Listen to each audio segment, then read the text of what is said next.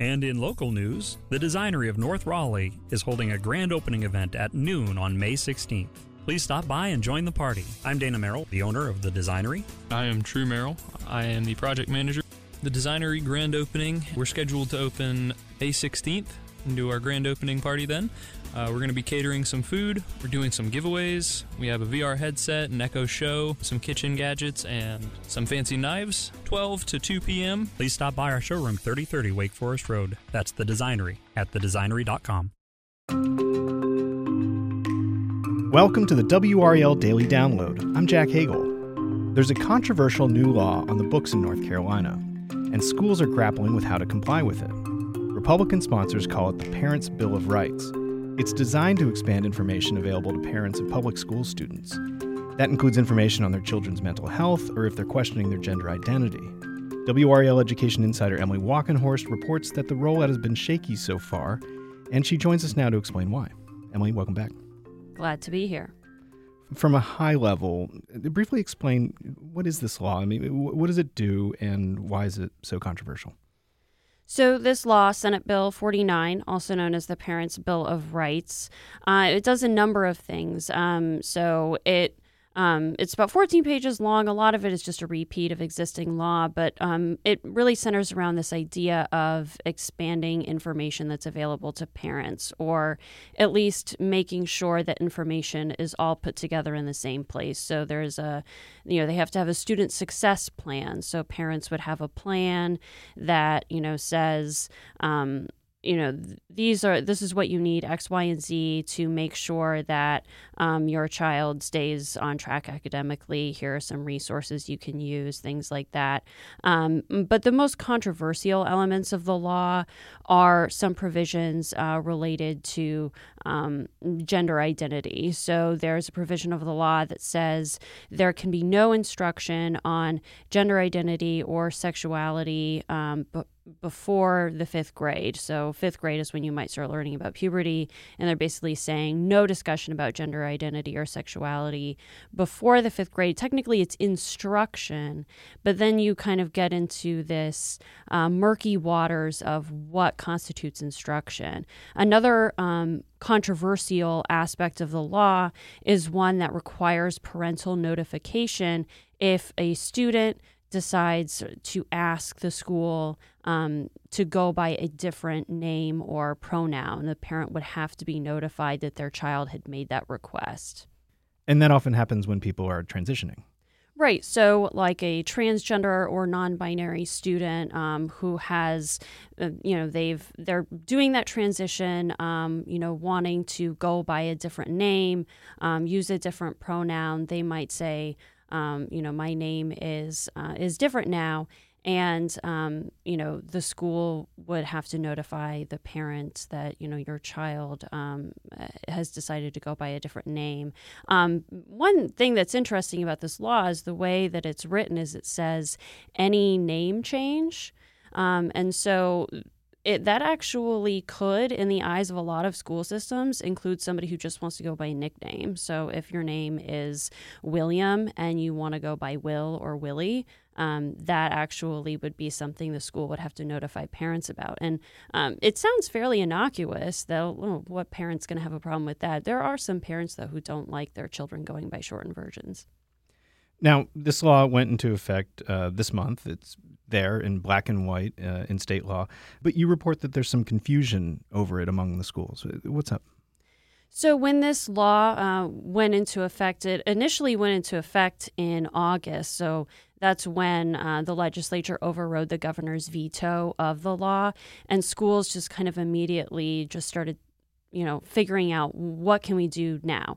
They eventually got a reprieve from the legislature when the new budget passed that said this really doesn't go into effect until the first day of school in January, but a lot had already started kind of scrambling to figure out what does this mean. They had not been able to consult their attorneys sufficiently before they started doing some things. So what you saw were maybe individual schools or teachers or districts making decisions back in August or September before they really had a lot of guidance, and they maybe made some different decisions. We've heard about teachers asking parents for permission to call a child by a different name, and permission is not technically required. A school system might need permission to change things in official records, but permission is not actually required as a part of the law if you are just addressing a child in a class. Just saying their name. And so we saw some differences initially there. And then eventually more attorneys gave some more consistent guidance. And we see a lot of policies now in school boards that look fairly similar. There are some differences, school system to school system. And so, we might see, for example, in Johnston County, they decided to remove a bunch of library books from their elementary schools because maybe they mentioned gender identity or had characters who were transgender or LGBTQ, and they just removed them from the library. There are other school systems that have not made that decision. Let's take a quick break. When we come back, we'll hear about one student's concerns with the Parents' Bill of Rights. Stick around. Your heart. It's the only one you have. Fortunately, you also have a choice. Expert cardiologists, talented surgeons, highly skilled specialists, all of whom chose WakeMed. Why? The main reason is the same reason patients choose WakeMed. Everything you need for the best possible care is right here. Learn more at wakemed.org. WakeMed Heart and Vascular Physicians. Your heart, your choice. Save big on your Memorial Day barbecue, all in the Kroger app. Get half gallons of delicious Kroger milk for $1.29 each. Then get flavorful Tyson natural boneless chicken breasts for $2.49 a pound, all with your card and a digital coupon. Shop these deals at your local Kroger today, or tap the screen now to download the Kroger app to save big today. Kroger, fresh for everyone. Prices and product availability subject to change. Restrictions apply. See site for details.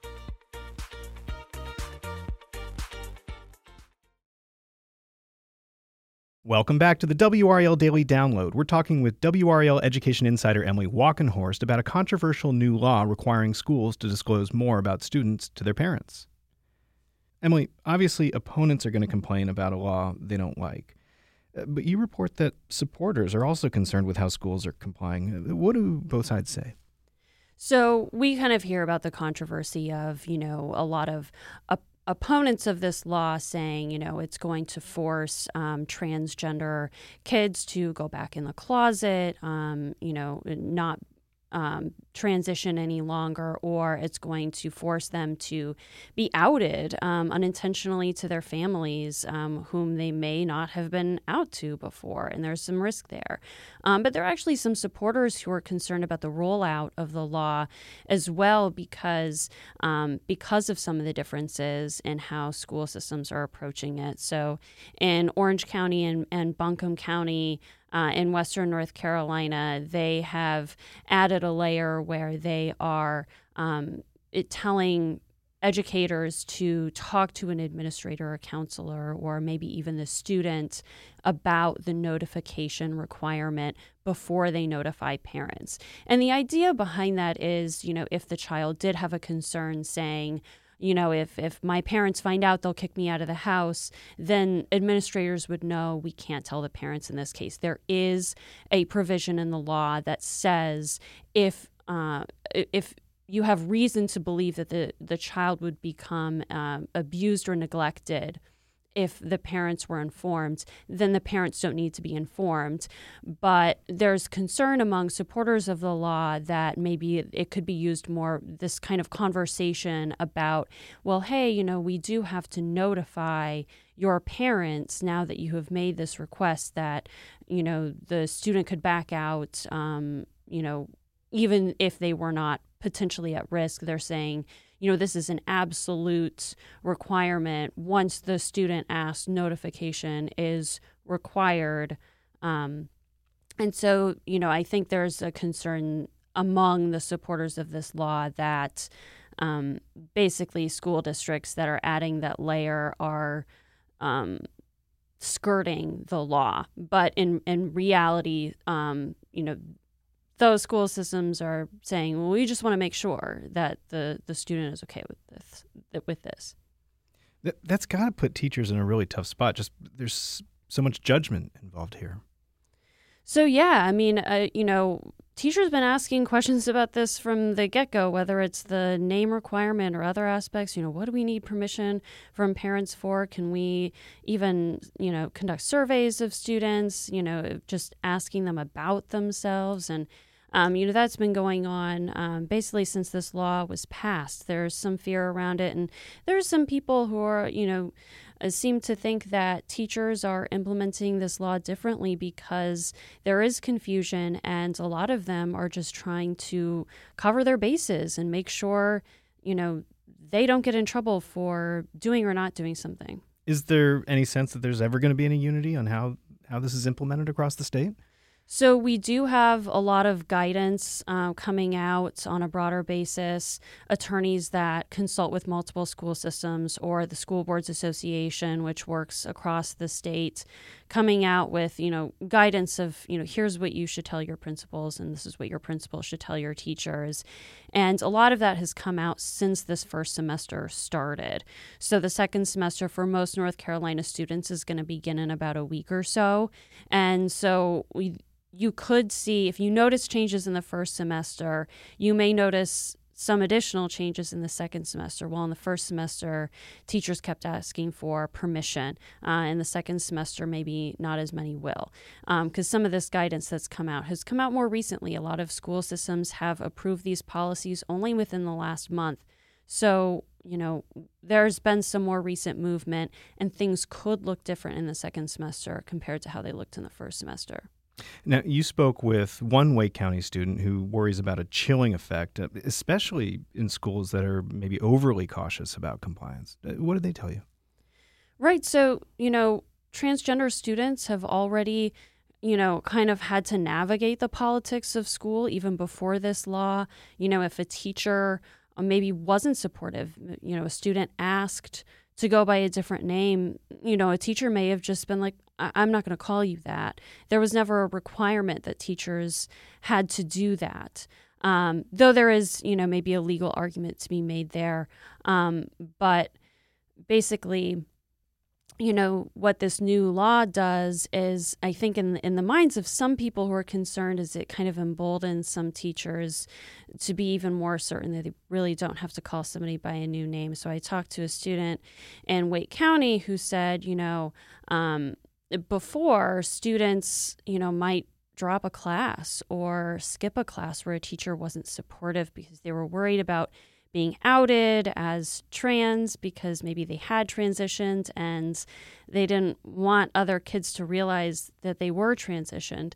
And, basically what this new law does is it kind of creates a different dynamic in a classroom where, some students are requesting to go by a different name, and now a teacher is saying, well, you need permission to do that.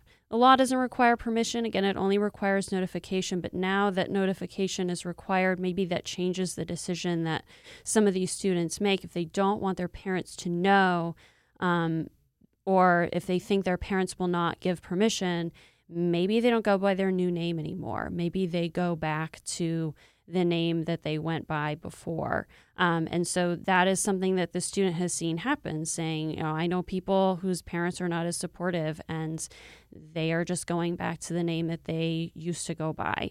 Again, only notification is required, but the notification is the problem for some students. You mentioned the possibility of there being legal arguments against elements of this law. Are you expecting any complaints? So we know of a handful of groups that are working on a federal Title IX complaint over this law and its implementation. Essentially, various LGBTQ plus groups, some based out of Asheville, are planning to file a complaint. It would go to the Office of Civil Rights at the federal level in the U.S. Department of Education under Title IX. Title IX is a federal law that says institutions receiving federal funds, which K-12 schools, public schools do, institutions receiving federal funds cannot discriminate on the basis of sex. And they believe that transgender students fall under this law. So if transgender students are being treated differently in schools, then implementation of this law has been in violation of Title IX. So the argument they're making is if a school is asking a student, let's say a transgender student wants to go by a different name and they're doing the notification requirement for that student, but let's say a child whose name is William and they're not transgender, but they just want to go by Will or Willie. If their parents are not notified of that request, then they are treating the transgender student differently than the student who is not transgender, and that would be discrimination. Well, I'm sure we haven't heard the end of this story, and we know you'll be writing about it as it unfolds. Thanks, Emily. Glad to be here. That's WRAL Education Insider Emily Walkenhorst. For her in-depth coverage of education policy, go to the education section of WRAL.com. I'm Jack Hagel. Thanks for joining us, and thanks for listening to the WRAL Daily Download and for making us part of your morning routine. Another great way to get WRAL news is the Morning Briefing newsletter. It's a daily email with Triangle news, events, and headlines to help you get ready for the day. Sign up at WRAL.com/newsletter.